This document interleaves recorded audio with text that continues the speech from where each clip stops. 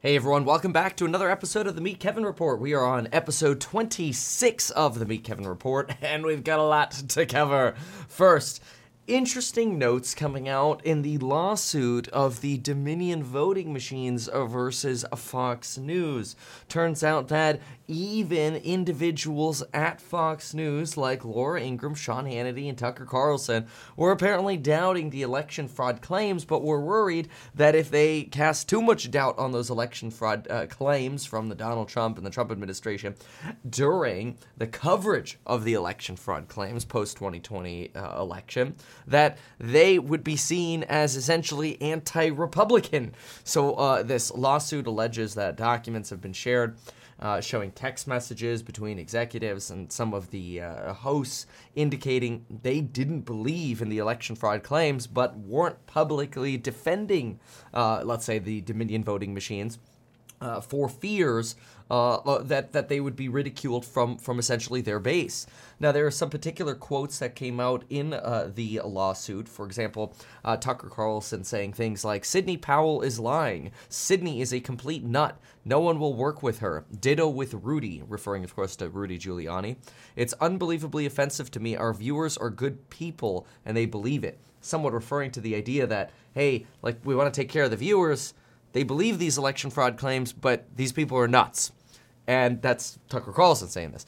Apparently, with producers and exchanges of emails and text messages now reported to in this lawsuit. Also, really, you had sort of, it seems like, sort of this torn situation where, on one hand, the claims have essentially come across as pretty dang loony. Some of them, especially, that I don't think any of us can really forget some of the Rudy Giuliani claims that went on at the time, especially Mr. Giuliani's. Oh boy, what was he? He was standing outside of the landscaping company, sweating, giving this argument that was pretty wild and arcane that Donald Trump had indeed absolutely won the election, and of course those things ended up getting ridiculed pretty ridiculously. And now it's interesting that in this lawsuit between Dominion and Fox News, you're starting to see, wait a minute, even the people within the right-leaning media didn't believe some of these election fraud claims, which many of them ended up getting debunked, and many of the Donald Trump lawsuits ended up being thrown out. There were also murmurings that even within the Trump administration, people didn't believe in these election fraud claims, that this was really just sort of a way to potentially increase the donations for Donald Trump's political purposes and maybe fund his war chest for his next election, and that the more drama there was and the more unjust they made it seem that Donald Trump was going through potentially this idea of a rigged election, the more donations they would end up being able to get. Almost kind of like a business advertising play. So kind of interesting to see some of the latest on the lawsuits related to that. Apparently also in other news, there was an airplane that was on its way to New York, and this probably sounds like the most annoying airplane trip ever, but apparently an airplane was on its way from Auckland, New Zealand to New York, and halfway through the trip, the airline decided, well, power is out at the New York arrival terminal, so let's just halfway through the trip U-turn back to New Zealand rather than diverting to a different airport. Because obviously if people are trying to get to New York, we may as well just make them sit on a plane for 16 hours and go nowhere rather than going to an airport that's maybe, 30 minutes away and hop people over from there. It seemed pretty wild, but apparently that's exactly what happened yesterday. So that's pretty unfortunate for those folks. Apparently, you also have Duke Kwon, the founder of Terra Luna, 31 years old. He obviously, led essentially the collapse of Terra Luna. Apparently, he was slowly siphoning Bitcoin, at least according to an SEC allegation. The SEC is now alleging that he slowly transferred 10,000 Bitcoin into a cold storage wallet, then slowly took money from that cold storage wallet and moved it over to, audio's not great today. There we go. This should make the audio substantially better. Sorry about that. There we go. Anyway, then slowly moved money over from this cold storage wallet to a Swiss bank account where essentially he was able to transfer the Bitcoin to cash, and now he's a fugitive on the run. South Korean officials who are hunting for him think he might be in Siberia, but he's essentially vanished from public appearance entirely. He's 31 years old and probably made off with somewhere between $250 to $500 million of Bitcoin. That's pretty crazy. Okay, so then, so that gives us some wild updates that start off the day. I mean, all of those are pretty wild. Individually, they're all pretty wild. And then we've got quite a few other topics to cover as well in terms of what's going on, not just with Elon, but the Fed and markets, some claims regarding the vaccine as well, which are quite interesting. The vax. We'll save those for a little later. But boy, we've got a lot to hit, so we'll keep going on it. I do want to mention that yesterday we were able to fly and visit Redding, California. That was pretty neat. After that, I was also able to visit with one of the chief researchers over at ARK Invest, Mr. Brett Winton, and I have to say, absolutely brilliant mind. I can't wait to share that interview with y'all. It was really nice to also be able to do that in person. I'm kind of tired, honestly, of the Zoom interview. I think there's almost like nothing more painful, like if you had than Zoom, quite frankly. Like if you had to sort of line up the pain of communicating with someone, I think you kind of go from like the easiest way of communicating with someone, which is texting, to making a phone call, to responding to a voicemail, to FaceTime, to like large gap, scheduling a Zoom or Teams meeting, and then sitting down with your lighting and your computer and being ready and all this nonsense and headphones and ready to get on some kind of Zoom call. Like, I get it. This is part of remote working and it's part of sort of our culture, and in many ways it's created many efficiencies. But from a personal point of view, I have to rant about it a little bit because, wow, it just, it does seem like the most painful way of communicating. And quite frankly, I'm finding some of these Zoom calls are, and this is why I try to minimize them entirely, because I think they're entirely inefficient. But it just seems like now we've almost gotten into this weird like culture where something that could literally be handled with a text message, people are now trying to set up Zoom calls for. And I'm like, this is ludicrous. For example, and I love them. I think they do fantastic work. But I talked to a banker, and oh my gosh. It went to, hey, can we set up a Zoom call to talk about the accounts? And I'm like, oh, is everything okay? Like what's wrong? Why do we have to talk about the accounts? And they're like, oh, we just wanted to make sure you got the new accounts set up with your user ID. I'm like, yeah, like got that a week ago for these new accounts we created. And like, it's fine. If there was a problem, I would have let you know. I didn't need to schedule a potential Zoom call for that. Oh, hey, how you doing? How's this? How's what? All this bull crap is so inefficient. I don't know. I'm a big fan of trying to, and it's a constant revision process, right? Nobody's perfect. But every day, one of the things that I like to do is I try to think, okay, what can I do to optimize the way I'm creating value for my businesses every day. And one of the things that I find is substantially more efficient cutting out almost every form of communication except for in-person and text. Now, it's not to say phone calls aren't important. Get on the phone with attorneys or our investor relations team or CPAs, whatever. Obviously, there are times for that. I prefer in person. But the last thing I want to do is sit on Zooms. I think out of all of the Zooms I've done this last year, they could have been replaced with like texting, quite frankly.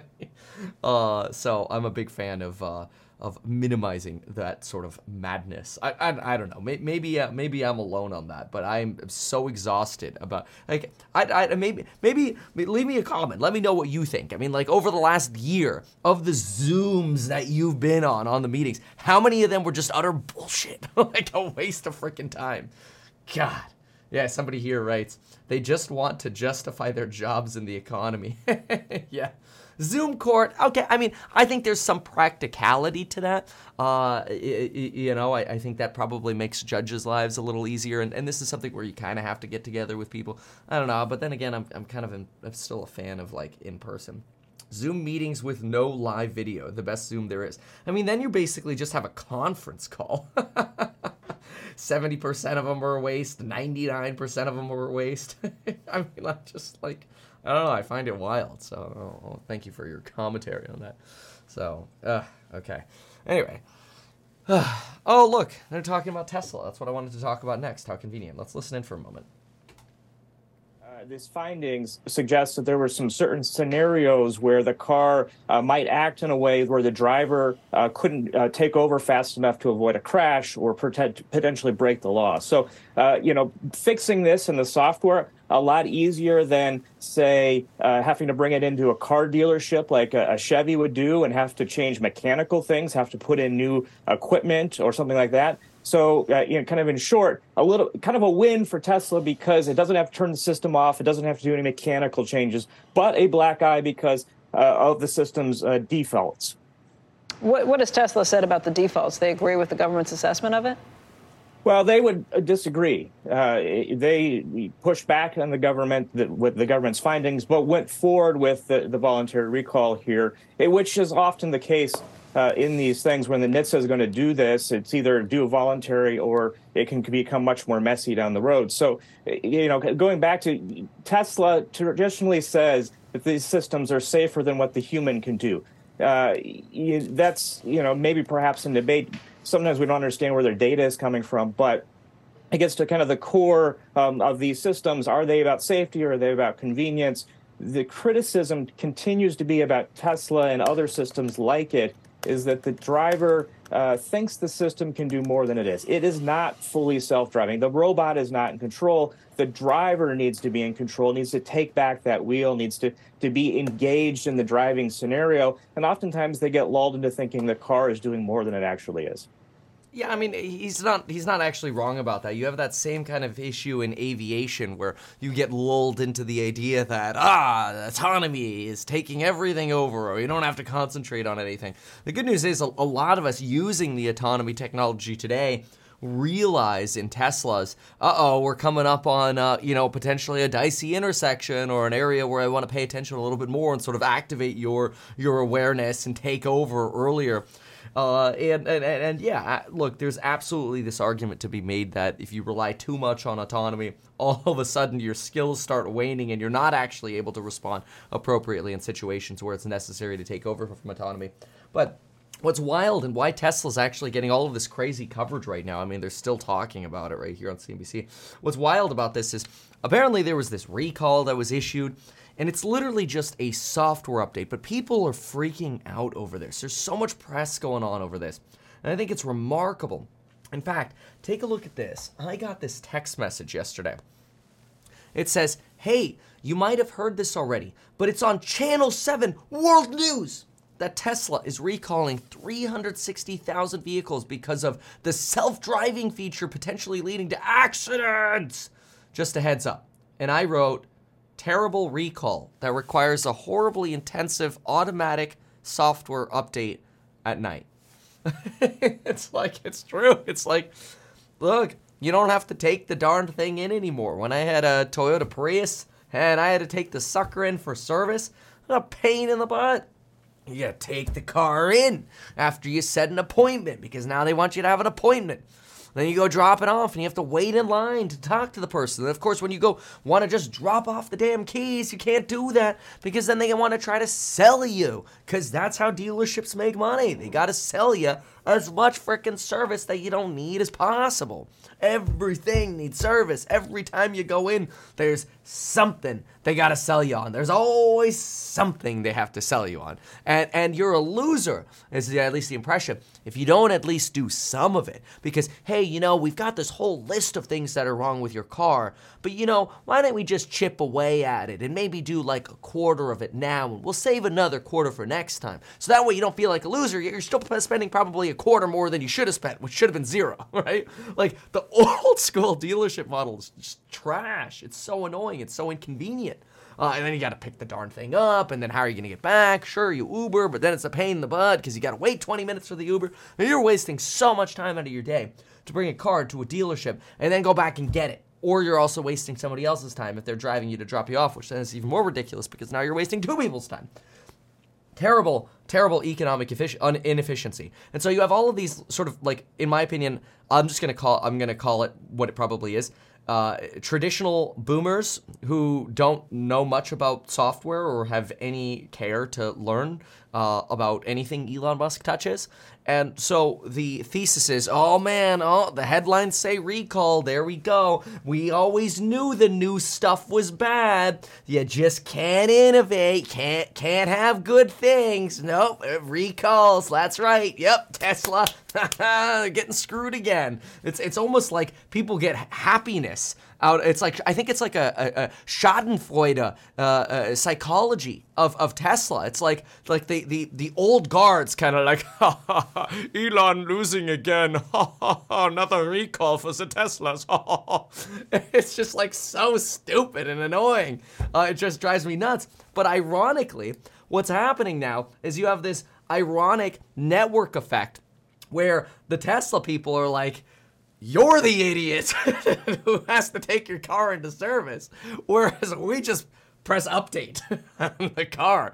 And in a weird way, it actually has this, like, in my opinion, positive marketing effect. So even though initially it's like, it seems like all this negative press, I really think for Tesla, the argument of no press is bad press is great. I mean, Tesla doesn't have an advertising department because they don't need it.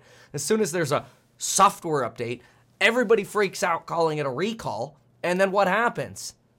The defenders of Tesla are like, dude, it's a software update. And then people are like, oh, okay, well, I still hate Elon. It's like just so ridiculous. But that's just what's out there. Meanwhile, the Model Y is sold out for Q1. It's the first time these suckers have been sold out, for about 6 months, which is fantastic. Now the Model Y is sold out. They raised the price twice over just the last 6 weeks here after their initial price reductions. And now you also have Tesla having to respond to allegations about them firing people who wanted to form a union in Buffalo, New York. Now, let's be real, and this is just sort of the thesis here. This is like the quiet part that probably shouldn't be spoken out loud. Let's be real. Tesla doesn't want unions, okay? Most modern companies generally don't want unions because ultimately you're trying to automate away your labor anyway, okay? Like, that's the long-term goal, right? I mean, think about it. During the pandemic, did we really need 5,000 math teachers teaching calculus on Zoom, or did we really need one math teacher teaching calculus on Zoom and then 4,999 sort of helpers to help grade papers or whatever, right? Like, you put the best teacher on Zoom, they teach it, and everybody else, sort of helps and tutors as necessary, rather than 5,000 different people trying to put together a Zoom lecture plan, right?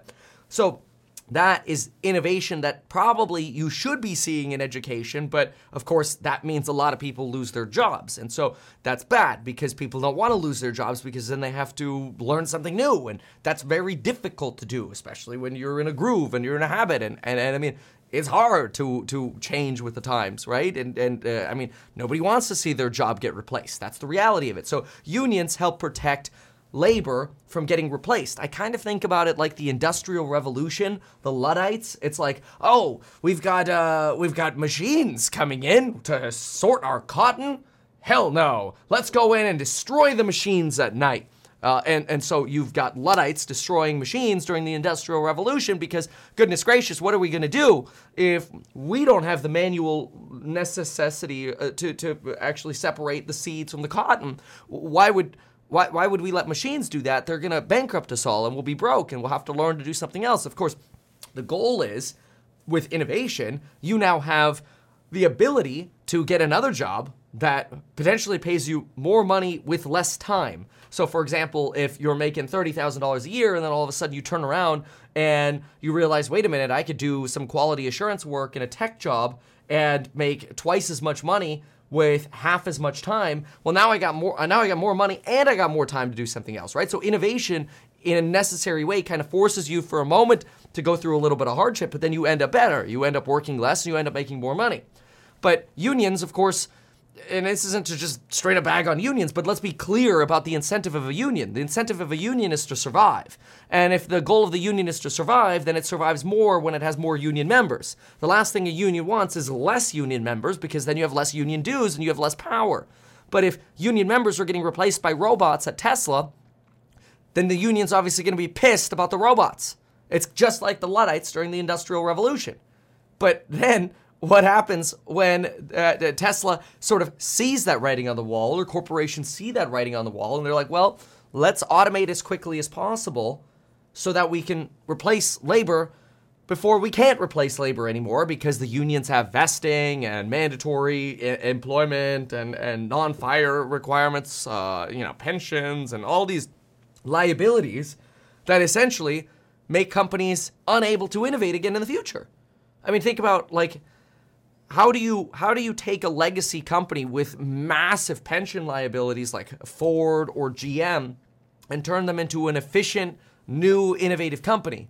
You generally can't. Those companies have to die out. If they have unfunded pension liabilities, then the people end up getting screwed anyway out of their pensions. I mean, obviously, there are insurance programs and things like that in place to sort of prevent the defaulting on pensions, because those pension contracts are important. But ultimately, it comes down to the company's guarantee, because if the company goes bankrupt, you got big problems.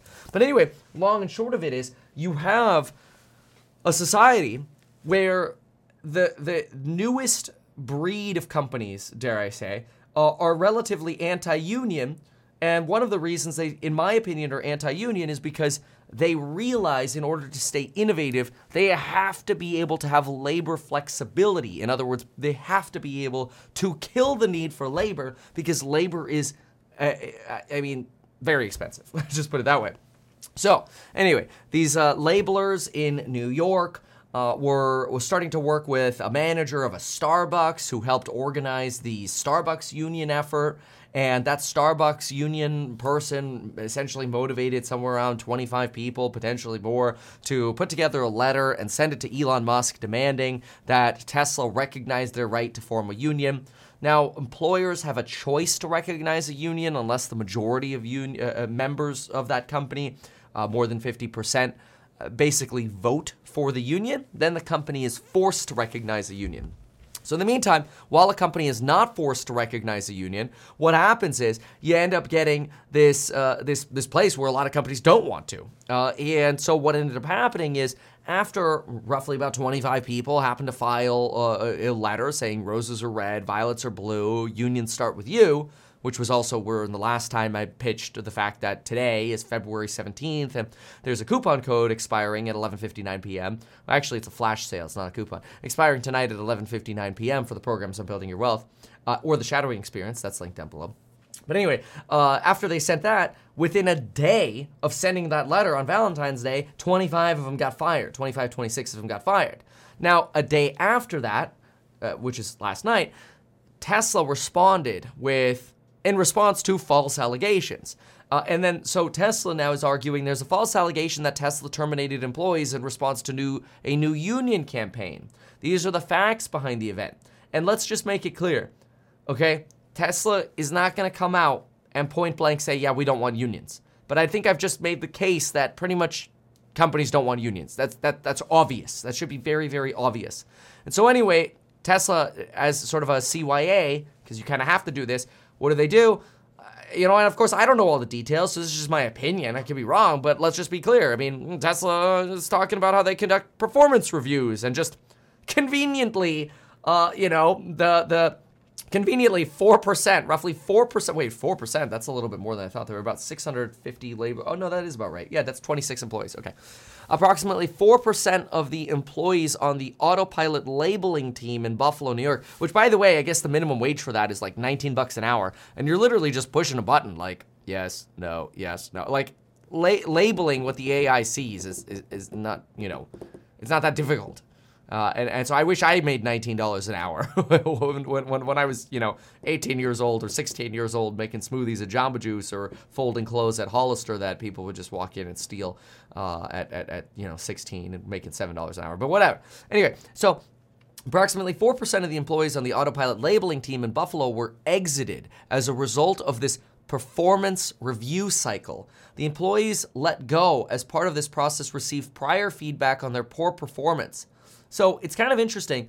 If that's true, then it's really convenient that basically the people who are trying to unionize may have also been the poor performers, which then it kind of makes you wonder, are poor performers people who want to unionize, or do people want to unionize and Tesla's just saying they happen to be performers? It's kind of like a chicken or egg problem, and I'm curious to know what your opinion is, so leave me a comment on that. But Tesla makes the argument, despite feedback, they did not demonstrate sufficient improvement, and as a result, before we even knew about this unionizing effort that was happening, we basically fired 26 people, or warned them that, hey, their performance wasn't up to par, and then after the union effort, the timing just happened to be very coincidental that we just happened to fire everyone involved in the effort right after the union effort began. So really, really convenient for Tesla. Maybe what a company should do is just tell everyone that their performance needs to step up. So that way, if at any point they decide to unionize, you could just say, well, yeah, you're fired. And you're not fired because you're forming a union. You're fired because we told you to get better and you didn't get better. Yeah, well, you tell everyone to get better. I don't know, right? Look, whatever it is, I think legal battles take years.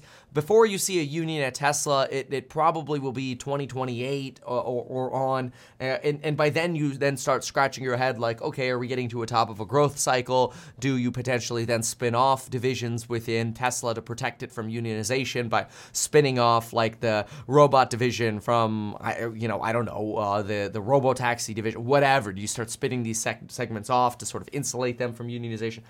Who knows? There are plenty of corporate tricks that happen, but it's awfully convenient that that these folks happen to be exited, which is such a fascinating word, by the way. Like, oh yeah, we don't fire employees, we exit them. Anyway, look, bottom line is generally, and this is opinion here, obviously, but there's plenty of research also supporting this. But generally, the impression is that unionization hurts innovation. That doesn't mean unions are bad. Obviously, it's important that employees are paid appropriately for the value they're providing. I think where unionization becomes problematic is when you end up seeing disruptive unionization, like what you're seeing in the United Kingdom, where you have either teachers' unions or pilot unions or whatever striking and creating more supply chain nightmares, especially in industries where there's already very nominal profit. The airlines are losing money hand over fist. They're highly indebted. They're basically on the brink of either mergers or collapse because they have a very hard time actually surviving thanks to all of what? The labor costs. In fact, you have a lot of institutions today saying stay away from highly labor-intensive businesses because, well, there's more risk. The more labor you have, the more risk there is. And obviously, then if you can have executives who can get a lot done with minimal labor is more ideal.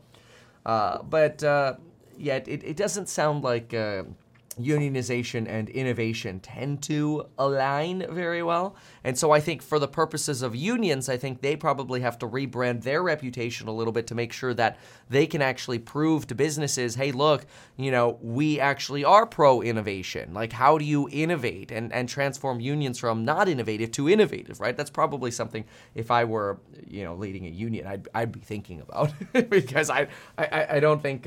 The common theme today is, unions. I think that's kind of gone by the wayside, mostly, especially for people sort of outside the system. So quite interesting. So let's see. Garrett Hartle here says, unionization didn't hurt the building of America. A lot more of this country used to be unionized. Yeah, well, I mean, that could be entirely causation without correlation, right? Just because in the mid-19th century, every automaker that existed was unionized doesn't necessarily mean that unionization was good for America, especially given that basically every car company other than Ford, every legacy automaker other than Ford, ended up going bankrupt. Yeah, we could just as easily make the argument that unionization led to the bankruptcy as did not prevent the building of America, right? So I think that's a difficult argument to make without clear statistics. I think this is interesting. Steve makes the argument 100% of poor performers want to unionize. To mooch the system, poor performers want to unionize, says Alex here. I mean, there's always the possibility of that. Midnight King, email us at kevin@meetkevin.com. We can get you taken care of. But anyway, yeah, I mean, look, obviously there's no real way to, I think, make the blanket argument and be correct that everyone who wants to be a union sucks, or everyone who wants to unionize is great and innovative, right? It's obviously, as with everything, it's a mix of both. I think probably the argument that is often made is that, look, if you're in innovative technologies and ultimately you're trying to replace labor, just by the nature of wanting to innovate and minimize labor, you already stand in the face of what unions stand for. So unions stand for more labor, and businesses stand for less labor. So no matter which way you slice it, innovative companies will always be looking for ways to reduce labor, and unions will always be looking for ways to increase labor. So from a first principles approach of the purposes of those two entities, one is diametrically opposed to the other. They will always stand in conflict with each other because their mission is exactly the opposite. That makes for a very challenging environment, and one that will continuously be litigated forever. So I think really that's probably the only binary conclusion that you can make, where it's like, yes, absolutely unions want more labor. Absolutely businesses want less labor. Now, the rest of that, well, that's to be debated. But either way, again, the more Tesla sits in the news, the more Tesla ends up, ironically, selling vehicles. So it's fascinating just to see how Tesla has sort of mastered the world of advertising without advertising. So congratulations, Tesla. Sorry to Charlie Munger. Now, there are also now some rumors going around that Tesla is potentially leaking the Cybertruck body in this right here with Joey 2000, potentially showing this frame over here of the side frame of a vehicle. I'm going to play that again right here, but these are some rumors circulating. So if we move to this next clip right here, this is what some people say would be sort of wheelbay 1, wheelbay 2, Cybertruck side body, Cybertruck frame. Who knows? We know that they've started the process of manufacturing the Cybertruck, and we expect the Cybertruck to actually be available for its initial orders towards the end of 2023, and then more bulk orders in 2024. There are a lot of rumors as well as to what's to happen with Tesla regarding the March 1st Investor Day. A lot of folks believe that Investor Day obviously is going to be about Elon Musk's Master Plan 3. Master Plan 3 is highly rumored to potentially include the announcement of a new vehicle platform. That could be robotaxi, it could be steering wheel-less, maybe it's an optional steering wheel. It could be some grandiose vision about what's to come in years down the road. There are a lot of hopes for that. I don't think whatever we hear on Investor Day is going to be something that practically or meaningfully changes our ability to buy anything from Tesla anytime soon, given that obviously we're still substantially in the ramping phase for the sexy vehicles. That's the S, the Model 3, the X, and the Y. And then, of course, we've got to get Cybertruck up and going. So it's probably still going to be a while. I'm personally a little bit bearish on the event, mostly because I don't like to get my hopes up, and that's not because I'm a pessimist. I think I'm a very optimistic person, but I suppose just in history, whether it's Battery Day or AI Day, the information we end up learning tends to be very nuanced and not very applicable to a large investor base or just sort of a large audience, and tends to be a little bit more arcane, difficult to be understood by many, right? And hopeful for the long-term future, which is fantastic. And those with the interest in that are probably going to love Investor Day. But I think broadly, if folks are betting on some sort of big run after Investor Day in the stock because of what's announced on Investor Day, it's not a bet I would make. I wouldn't necessarily say that I would go in short before because you just never know, but it's probably not a bet that I would make, just given the history. Who knows? Maybe this time we'll be surprised. My boss thinks I'm stupid that I invest in Tesla. And then Real George here says, mature people just don't want things to change. Well, I find that, remember, your average customer for Tesla is between 25 and 45 years old and is statistically more likely to be a dude. I think that's because they really haven't come out with sort of a mommy-style vehicle yet. Sure, you could claim that the X or Y would work, but once you have two kids and strollers, you need a lot of space. But anyway, yeah, I do find that, at least anecdotally myself, it seems that anyone of the older generations, older than the millennial generation, so we're talking, Gen X, you've got boomer generation, and of course the silent generation, which they don't say much. But anyway, the other two there, you generally seem to have an aversion to what Elon Musk is doing. And I believe that a lot of that aversion to Elon Musk is actually shaped by, I hate to say it because it sounds a little tinfoil hat-esque, but by the mainstream media, because of the headlines that are so negative towards Tesla, that people, and I know this because I try to bridge the gap a little bit. When I get my newspapers, because I actually physically get newspapers, Financial Times, USA Today, Wall Street Journal, New York Times, The Post is in there, whatever, I get all these. It's very, let's just say it's easy to throw Elon Musk, Tesla, and negativity on the front page, and frequently makes the front page. And I don't think there's much critical thought that often goes on beyond the media narrative, which is not an insult, it's just sort of the way things have been. And it's unfortunate. Definitely is unfortunate. But so it is. All right. So let's do a little bit of commentary here. Let's just see. I want to see what everybody's here saying. They've already debunked the rumors on the truck. Oh, is that true? Tesla minibus? Who knows? I think that might be other individuals responding and analyzing. I don't think when you say they, it's Tesla has debunked the rumors. But who knows? Either way, I don't think it makes such a terrible difference. But that is interesting. All right. So let's see. Because your job is guaranteed, you will not succeed outside of it. I used to work at a union job. The problem is your job is guaranteed, which makes you stay at the job.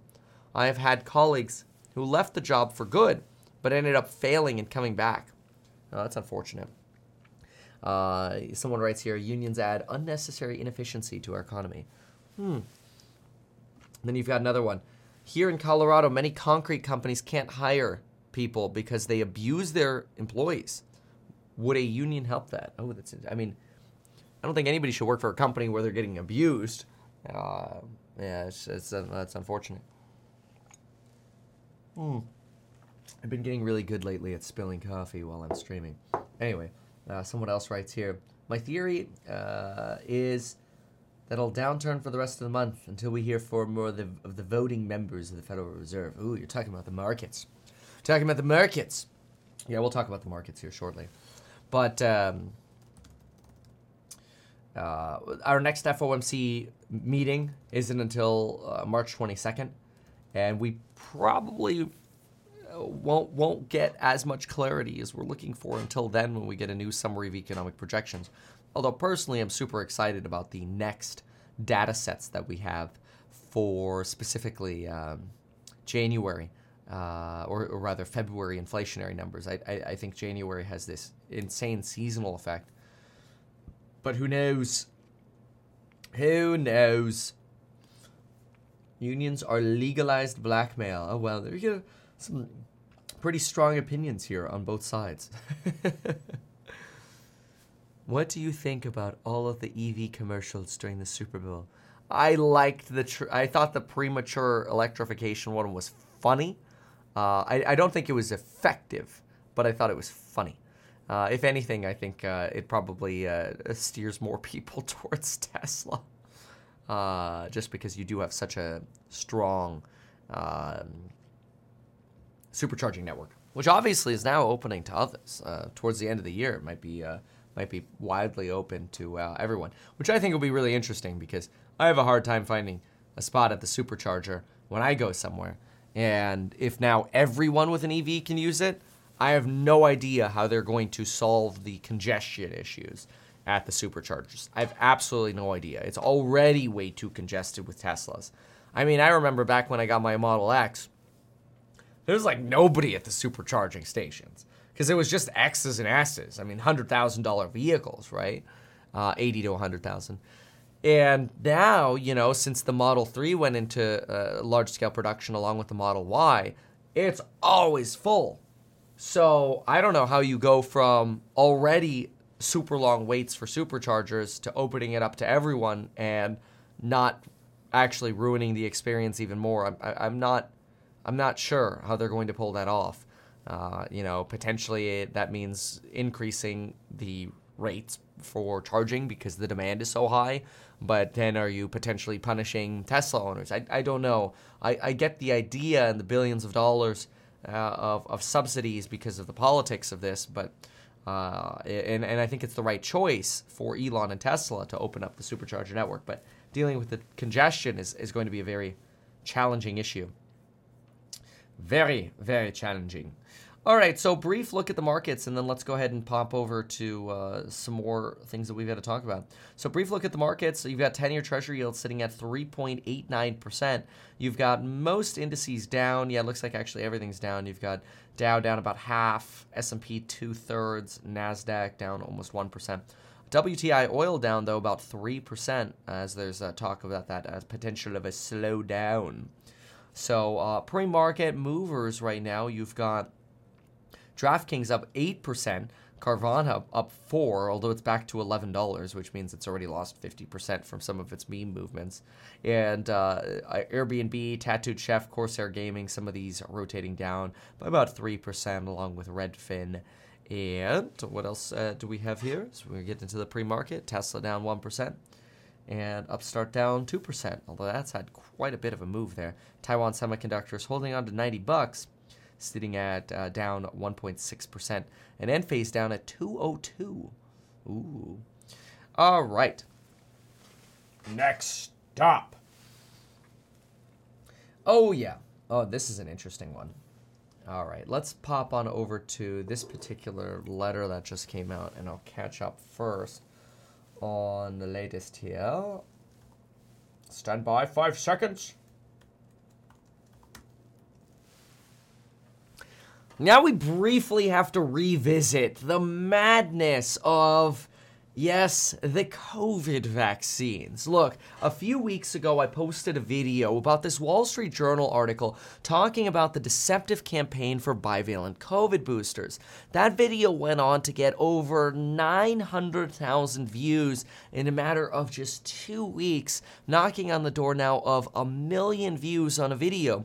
And that's because this particular piece by an editorial board member of the Wall Street Journal goes as far as calling the bivalent COVID booster advertising campaign as basically deceptive advertising, alleging that the CDC and the FDA basically pre-approved the bivalent COVID vaccines before actually having the appropriate studies.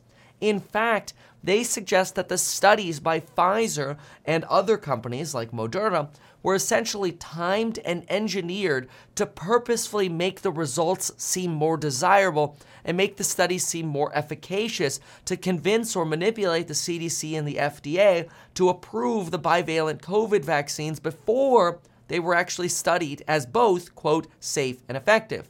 Now, we'll talk about safe in just a moment, but regarding efficacy, it's worth noting that only after the FDA and the CDC approved the bivalent COVID boosters. The CDC posted a study in November, which was already well into sort of flu season, if you will, revealing that the bivalent boosters were basically only 22 to 43% effective against the BA.5 wave at their peak efficiency. However, that efficiency dropped to nearly zero within just a few weeks of taking these vaccines, these boosters. And usually, a vaccine is only deemed efficient if it is 55 to 70% efficacious. But unfortunately, it seems most of these boosters were actually found to be nominally effective, that is 23 to 43% in the CDC's own studies, which is a slap in the face to the fact that they basically pre-approved these vaccines. And because of this sort of campaign of everybody needs to get boosters, they didn't sort of want to lose credibility and U-turn, despite the fact that the facts revealed these boosters were not effective. And so this particular coverage of this piece went pretty far. Now, part of the reason I think this video did quite well is because we were also able to find plenty of information and studies from the medical community suggesting that maybe one of the reasons boosters for COVID just aren't that effective is because of this biological phenomenon known as immune imprinting, where basically your body, every time it sees a new booster, it just creates more antibodies to the original strain and not the boosted strain. And so this video did quite well, and it really shared sort of some light into this, the way the pharma industry is really perpetuating this idea that, oh, everybody should just continue to get boosters and shots and boosters and shots and boosters and shots, despite the fact that biological science suggests no, that's probably not actually the best, especially when these new boosters aren't even necessarily effective. But now we have new, this new letter out, which is really interesting. This is actually from the Health Freedom Defense Fund. Now, it's worth, I always like to start with any kind of bias from a company. It's worth noting that this, I believe, is set up as a nonprofit, but anyway, it's an organization that fights for the freedom to choose, sort of biological autonomy, they call it. They've actually won lawsuits against the CDC and the Biden administration, forcing the end to certain mask and vaccine mandates. One of the things that's worth remembering is that there was this massive, during the COVID era, dare I say, vilification campaign of, anti-vaxxers, right? Like, oh, you're basically, the mainstream media narrative was always, oh, if you're anti-vax, you're an idiot, right? And now what you're finding more and more is that, wait a minute, why are we potentially seeing increases of heart attacks in individuals who are of younger age, and especially younger males?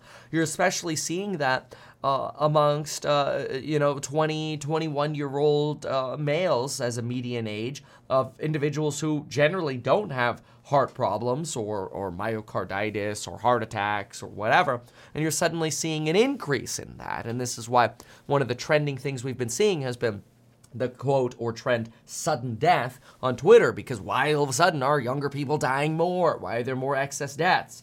Now, we'll look at what CBS News has to say about that in a moment, which, gives you sort of the other side of the narrative, which does make you raise your eyebrows a little bit in terms of, wait a minute, what is happening in mainstream media? But at least the Health Freedom Defense Fund, they're suggesting that, look, hey, when we realized that people were getting concussions in the NFL and brain injuries, we acted to try to make sure we have more protective protocols. Well, now it's time for the NFL to potentially start looking into COVID-19 vaccines, especially after the increase in cardiac arrests, heart attacks, and strokes among NFL players. And of course, the Health Freedom Fund puts together a set of multiple different research suggesting that, hey, we're starting to see more cardiac-related mortality following COVID-19 vaccines, seeing potentially rare but fatal thrombosis, higher frequencies of myocarditis in males with a median age of 21. And they link to a lot of their research and information, which of course we could sort of independently go through. But basically, this fund is now calling on the NFL to make sure that they no longer downplay the effects of myocarditis and actually potentially start screening NFL players and younger males for the potential evidence that maybe many more people have myocarditis than we actually are aware of. And an interesting thing is that myocarditis, at least according to this piece, has always been deemed dangerous and a serious health concern until the COVID-19 vaccines. Now, all of a sudden, the narrative is to actually downplay how important myocarditis is.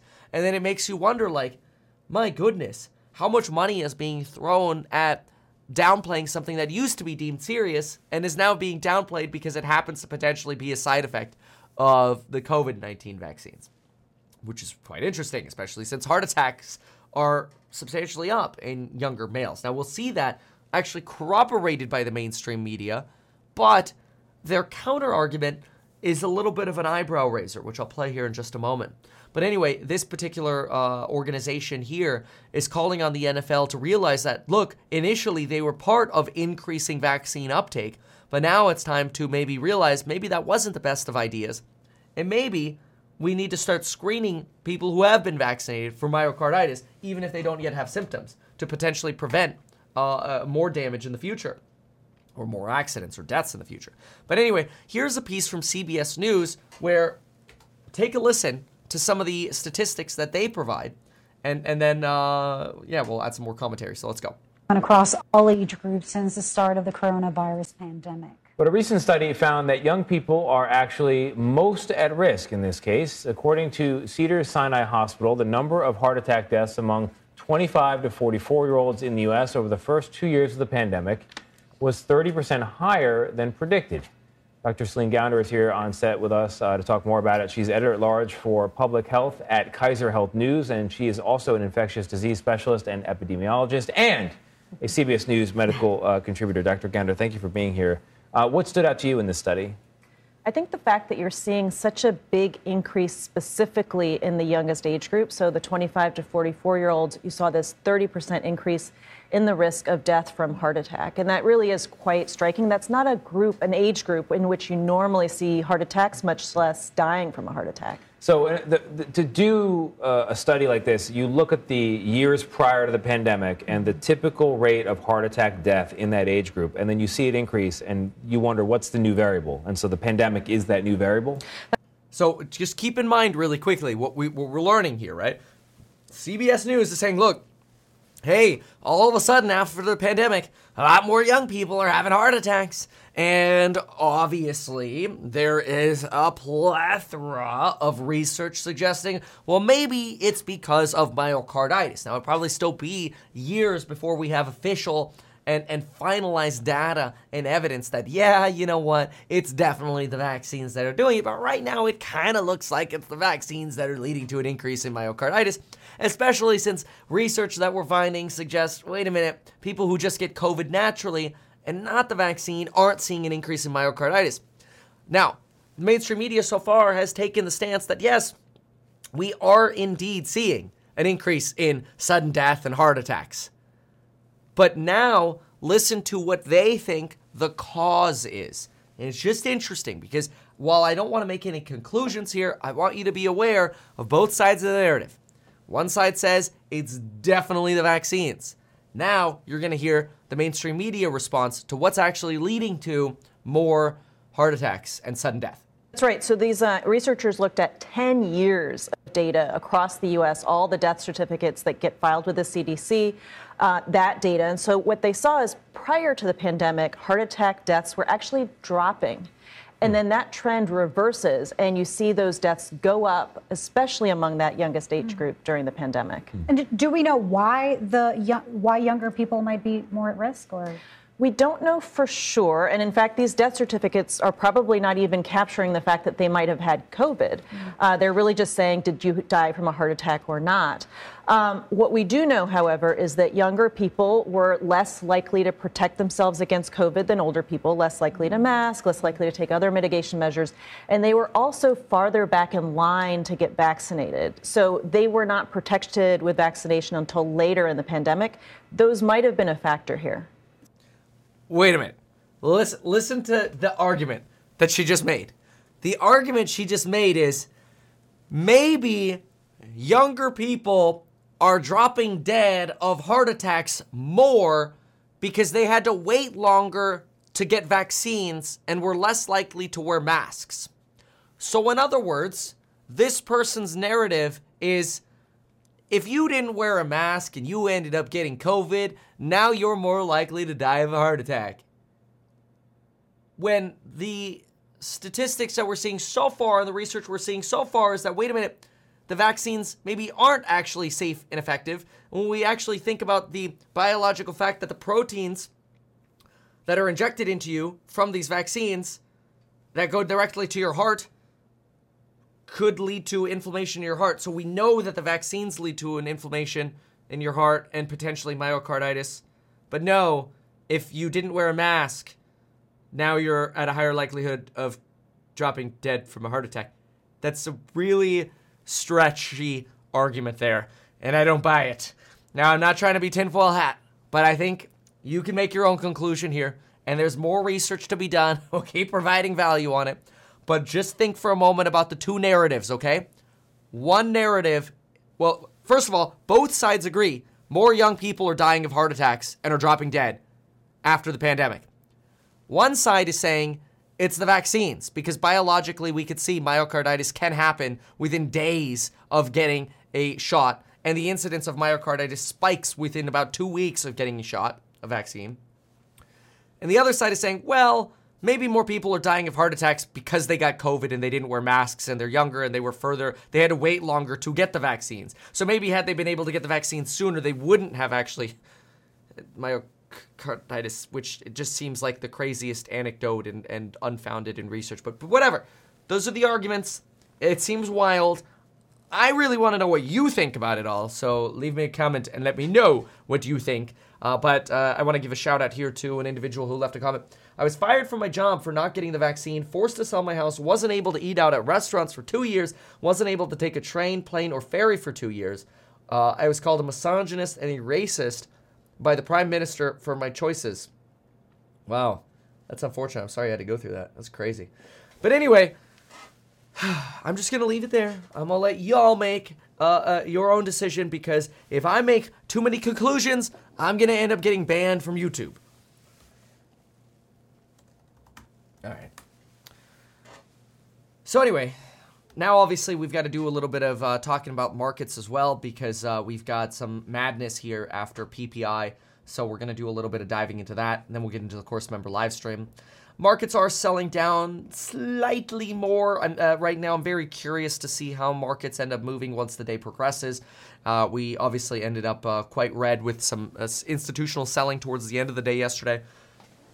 I want you to remember that if you see large buying at the end of the day or large selling at the end of the day, it's generally institutions.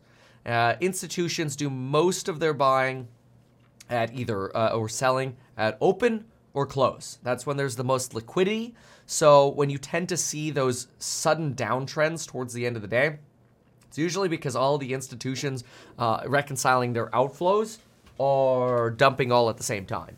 So that's my expectation of what happened here yesterday. And I think you could see that align, because look at that. As soon as you hit 12 o'clock on the 5-minute candle, what happened in the last hour of trade? Volume. You see that right here at the bottom? Volume skyrockets, stocks straight down the entire last hour of the day.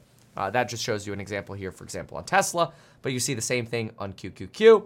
You see the same thing on the SPY. And I mean, look at the volume on the SPY. Huge spikes going into that last hour of trade. So very, very, very typical to see institutional selling, which could be which could be a sign of outflows from retail, but is probably more institution hedge fund driven. But we'll see. We will see how the day goes today. All right, now we got to talk about the Fed. The Fed. Fed. All right, one sec. We gotta talk about the Federal Reserve because, my gosh, there is a lot of news about the Federal Reserve suggesting that's it, this is it, we're going back to 50 basis points. And in this video, we gotta talk about the reality about what's going on with the Fed, because the regular narrative that you're seeing, at least in headlines, in my opinion, is blatantly false. But we're going to review all of the information and data together. First, it's worth noting that people are bearish, especially in the institutional world. I think on one hand, that's because a lot of institutions were caught off sides. They were caught very cash heavy or very short heavy. And as a result, when the January rally came around, they had to save face and argue, no, this is just a bear market rally. This isn't reality. In fact, we have seen the most amount of short covering in January that we have seen since April of 2020. That's insane. So a massive amount of short covering again, the likes of which we haven't seen since April of 2020. I could show that to you statistically. The higher the line goes on the chart you're seeing right now is short covering. You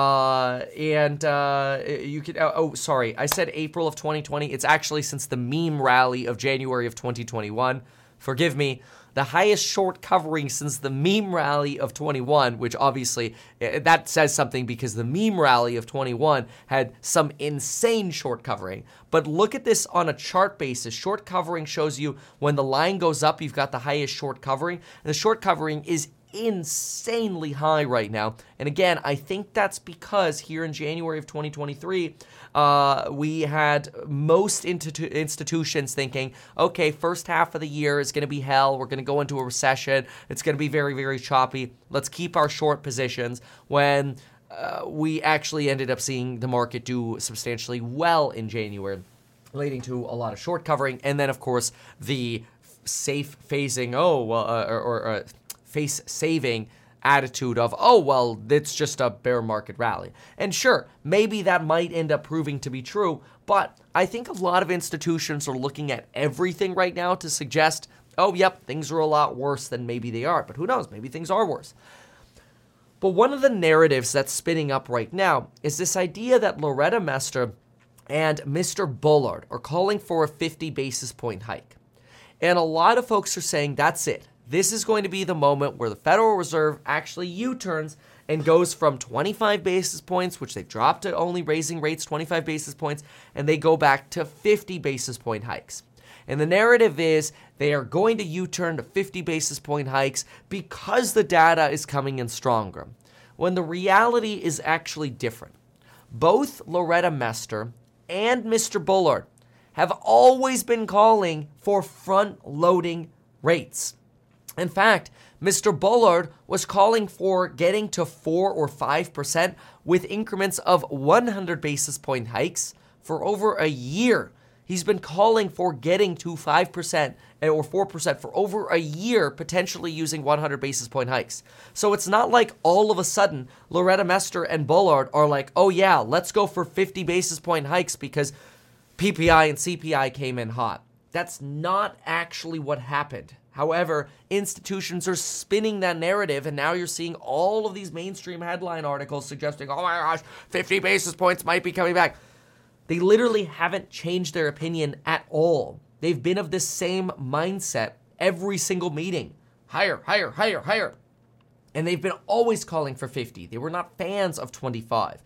Even though everybody ultimately agreed at the Federal Reserve, hey, we're going for 25, the individuals screaming the loudest right now aren't even necessarily voting members of the Federal Reserve Open Market Committee right now. But aside from going down through the nuance of exactly who's voting and their biases or whatever, I think it's important to remember that because institutions are caught offside, you have a lot of negativity towards this rally. Now, that's not me suggesting that absolutely this rally is justified. Some things, especially at certain companies that do not have a lot of profitability, in my opinion, shouldn't be rallying the way they are. That's okay. What's important to pay attention to, though, is the actual trend of CPI and PPI. And I think the data is quite useful to look at here. So here's a piece from Barclays that actually nicely lays out for us the deceleration that we're seeing on year-over-year CPI and PPI inflation. Yes, PPI came in hotter than expected, but look at the actual chart. Of course, we're going to get volatility.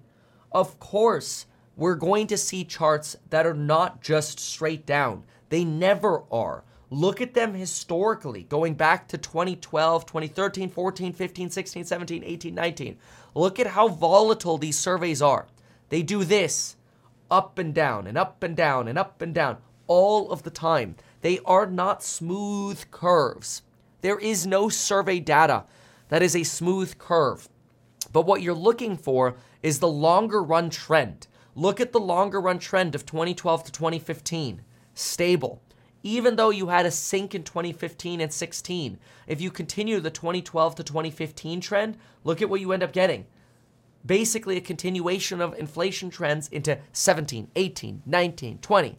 Then, of course, we get the COVID pandemic, and this is where the trend changes. We have a clear trend up of inflation.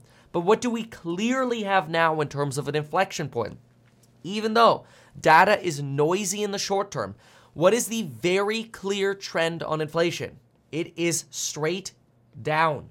And again, there are going to be bumps along the way. We're going to get noisy data that shows indications that inflation is pushing up temporarily and it's not falling as fast as we like, and every report isn't perfect and coming in lower than expectations. But this is headline year-over-year CPI and PPI. Let's now jump on over to core measures. Core, okay? Less the volatile components, less food and energy. And what do we actually have? Look at this. All measures of PPI are showing a decline in inflation. All measures. Of course, some parts are still feeling a little bit more sticky than we would like. Of course, we're still dealing with some higher costs for longer. We know that. But what have I been saying regularly? And I'm going to now give you evidence for this as well. And I've also been giving you evidence. You should already know this, and I know part of this is going to sound redundant, but I want to say it to catch you up, and then I'm going to move on to some more evidence. I've been regularly talking about how companies are telling us inflationary pressures that still exist are expected to be gone by the second half of the year. Those are your industrials, your Pepsi, your Procter & Gamble, your consumer staples, right? Your Johnson & Johnson. Yes, there are still inflationary embers. We still have embers of inflation, but we're seeing those pricing pressures go away and expect them to be gone by the middle of the year. That's still going to take a while to show up in all the survey data, of course. There's a lag. That's logical. What are we seeing at companies that are hiring in labor-intensive fields? Wow, healthcare, not issuing signing bonuses anymore like they used to have because they actually have the availability to hire people again. What about the sectors within retail? It's easier for Starbucks to hire people. Chipotle, finding it easier to keep people and easier to hire people. You're seeing this consistently as a trend throughout company earnings. But Bank of America finally put out a piece, which I thought was very, very useful. And they mention in their piece over here. Take a look at this. I'll read you this paragraph right here.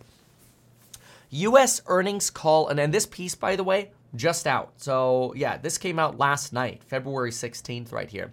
And I've been talking about this for weeks, but now I got an actual, institutional piece saying the same thing because I've been observing this in actually reading the earnings calls while Bank of America just went through with their little algorithms or whatever. And here's what they write. U.S. earnings call analysis suggests improving availability to hire. Mentions of, quote, improved labor availability or of, quote, ease of hiring, end quote, by management on earnings calls continue to rise through the earnings season. So more of the commentary that is becoming easier to hire, easier to get labor. This is the same thing we saw, by the way, with Uber and Lyft, right? Uber and Lyft, what did they tell us? Massive increase in the supply of available labor, leading to lower peak pricing, leading to lower margins, especially at Lyft. Anyway, to some extent, recent staffing cuts have further helped ease the labor market situation. Our analysis recorded a substantial rise in the mentions of layoff/workforce reduction on earnings calls. mentions per company were the highest for tech and financials, while industrial mentions are low compared to the last 2 cycles. Remember, industrials like the Johnson & Johnson, or sort of your more industrial producers, Procter & Gamble, they're kind of still in the, hey, we've got embers of inflation stage, hoping they're gone by the second half of the year. But you do also have companies like the aerospace sector, GE, Boeing, Embraer. They are still facing labor issues. That's probably the last sector that's going to recover. And generally, recessions align with when industrial layoffs are the highest. That is, in other words, the worst is marked and demarcated by a peak in industrial layoffs. So they're usually the last to lay off. And they're still struggling. So in fairness, we're still in that phase where you're still seeing like aerospace and certainly the defense sector having struggles to master sort of their margins and inflation and labor embers. So you still have embers of inflation, right? But the trend now is down, and these embers are getting extinguished over time. Anyway, continuing with what was written here. Mentions of wage growth and wage inflation on earnings calls are still near all-time highs, but modestly off the Q1 2022 levels. So in other words, you're seeing companies that are still saying, look, we still have higher wages. We still have higher wage inflation that we have to deal with in the face of margins, but now it's becoming easier to hire, and we're starting to see that inflection point, right? Which is great, and that's not to say that the Federal Reserve doesn't have to keep rates higher for longer, but it is to say that, as we saw in the Barclays piece, we are clearly on an inflection point of inflation rotating down. Again, on screen now, again, the trend is clearly down. And certainly when we get inflation data for housing start rotating down, we can actually maybe more meaningfully see this drag down. So yeah, 2023 is still going to be the environment of fighting the embers. But I personally believe the big wildfire of, oh crap, inflation's going to the moon, this is hell, is over.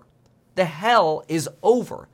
But we still have the lava that hell left us with. And that is still feeding through our economy. We're still fighting those fires. But the trend is very clear that it doesn't appear inflation is going to be as horrible as the 1970s, and inflation expectations say the same thing. Is it possible we're going to get a second wave of inflation? Yes, but I personally don't think so.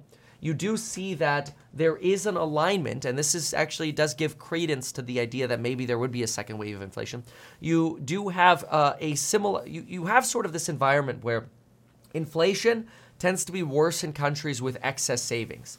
And inflation tends to be worse in countries with less excess savings. When we look at, for example, Spanish inflation and inflation in Spain, one of the things that you're actually seeing is when you have elevated inflation in Spain, it's when savings are higher. But excess savings in Spain have fallen a lot quicker than excess savings in other countries. And what's interesting is as those excess savings in other countries, or rather in Spain, has come down, here's a chart, for example, of excess savings in Spain. You can see at the top right, Spain's excess savings rate has plummeted relative to other countries like Germany or the United Kingdom, Ireland, the Netherlands, blah, blah, blah, blah, blah. As you see excess savings shrink in Spain, you're actually seeing inflation in Spain fall a lot quicker. And so, to some regard, we still have a lot of excess savings as well in the United States, but the excess savings rate is falling. People still aren't buffering their excess savings the way they had been, certainly not during the pandemic. So yes, it is true that, and it should be obvious, right? It should go without data, but yes, more savings leads to more inflationary pressures. And the reality is, people still have a lot of excess savings. We went through this yesterday, statistically showed that Bank of America suggesting that people with an average bank balance of $2,500 to $5,000 now have an average bank balance, this is pre-pandemic, right? Pre-pandemic, now have an average bank balance of $12,800. And it's only fallen 4.4% over the last year. So there's still a lot of excess savings out there, right? But the rate of growth of excess savings is now negative, which is good. And hopefully that means we can reiterate the downtrend without a second wave of inflation. It does not appear, based on daily research that we're conducting, that China is going to be somehow this magical double inflationary push.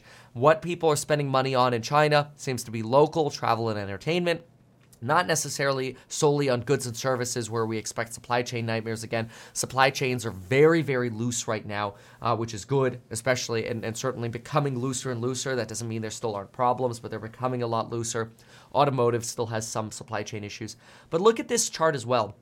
This is a chart that basically shows you PPI overlaid with operating margins and guide on operating margins. And you basically see that as PPI is coming down, margins are coming down as well. And that's actually really interesting because it suggests a lack of potentially pricing power at companies to continue to pass on higher costs and actually preserve their margins. So even though PPI is falling, you are also seeing margins come down. And that suggests that we should continue to see a decline in CPI, consumer price inflation. Because again, the buffer of basically cost is not solely the consumer paying more, but it's actually the consumer saying, I'm not paying anymore, and then companies taking it in the margin. We've regularly been talking about companies taking it in the margin, and I think this graph really represents that to us, that as forward margins are coming down, PPI is coming down, and you see this sort of happen together. Now, at some point, or some argument can be made that, well, margins aren't falling as quickly as they should, suggesting that, maybe either companies are able to still pass on pricing or they're becoming more efficient. I hope the truth is companies are becoming more efficient, and that's what we're seeing via layoffs. We'll see. There's still, though, what some companies are calling a lot of excess bloat. I found that very interesting. There's this argument that companies like Meta, so Facebook, have a lot of excess headcount. And what they basically did is they calculated earnings or sales growth, so revenue growth for companies, and they compared that to pre- and post-layoff employee growth. And they found that Facebook still has 20% more workers than their sales growth would justify after the layoffs. Amazon still has 24% excess workers. Microsoft still has 1% excess workers, and companies that have actually laid off more than their growth are companies like Google and Salesforce, which have actually potentially become more efficient via layoffs than, and their sales growth has actually now exceeded their employee and headcount growth. So kind of interesting. So obviously we'll see. I'm of the big believer that yes, things in 2023 are going to be very, very noisy. So sort of bottom line out of everything, I'm reiterating that even though we're getting all this noisy data, I think it continues to reiterate what we're talking about with the Nike swoosh, which unfortunately the Nike swoosh in this case is not very smooth, and we never expect it to be. I've always drawn it as a crazy squiggly line. So yes, expect the madness. But I think as the analysts we talked about yesterday are starting to say, maybe buy the dip is back, right? Maybe buy the dip is back because the trend is slowly towards a repaired economy, not an economy that's necessarily going into the 1970s and runaway inflation. All right. Let's see here what else we have. Let's look at a few commentary here. A little bit of commentary, and then we're going to hop on over into the course member live stream. The year of the robot jobs. My Bank of America account is big because I haven't paid my 2022 taxes yet. Yeah, maybe. Reddit IPO. Oh, that'd be interesting. I'd be interesting to see how they actually make money. Great analysis, great in-depth analysis. Thank you for saying that. Appreciate it. Let's see.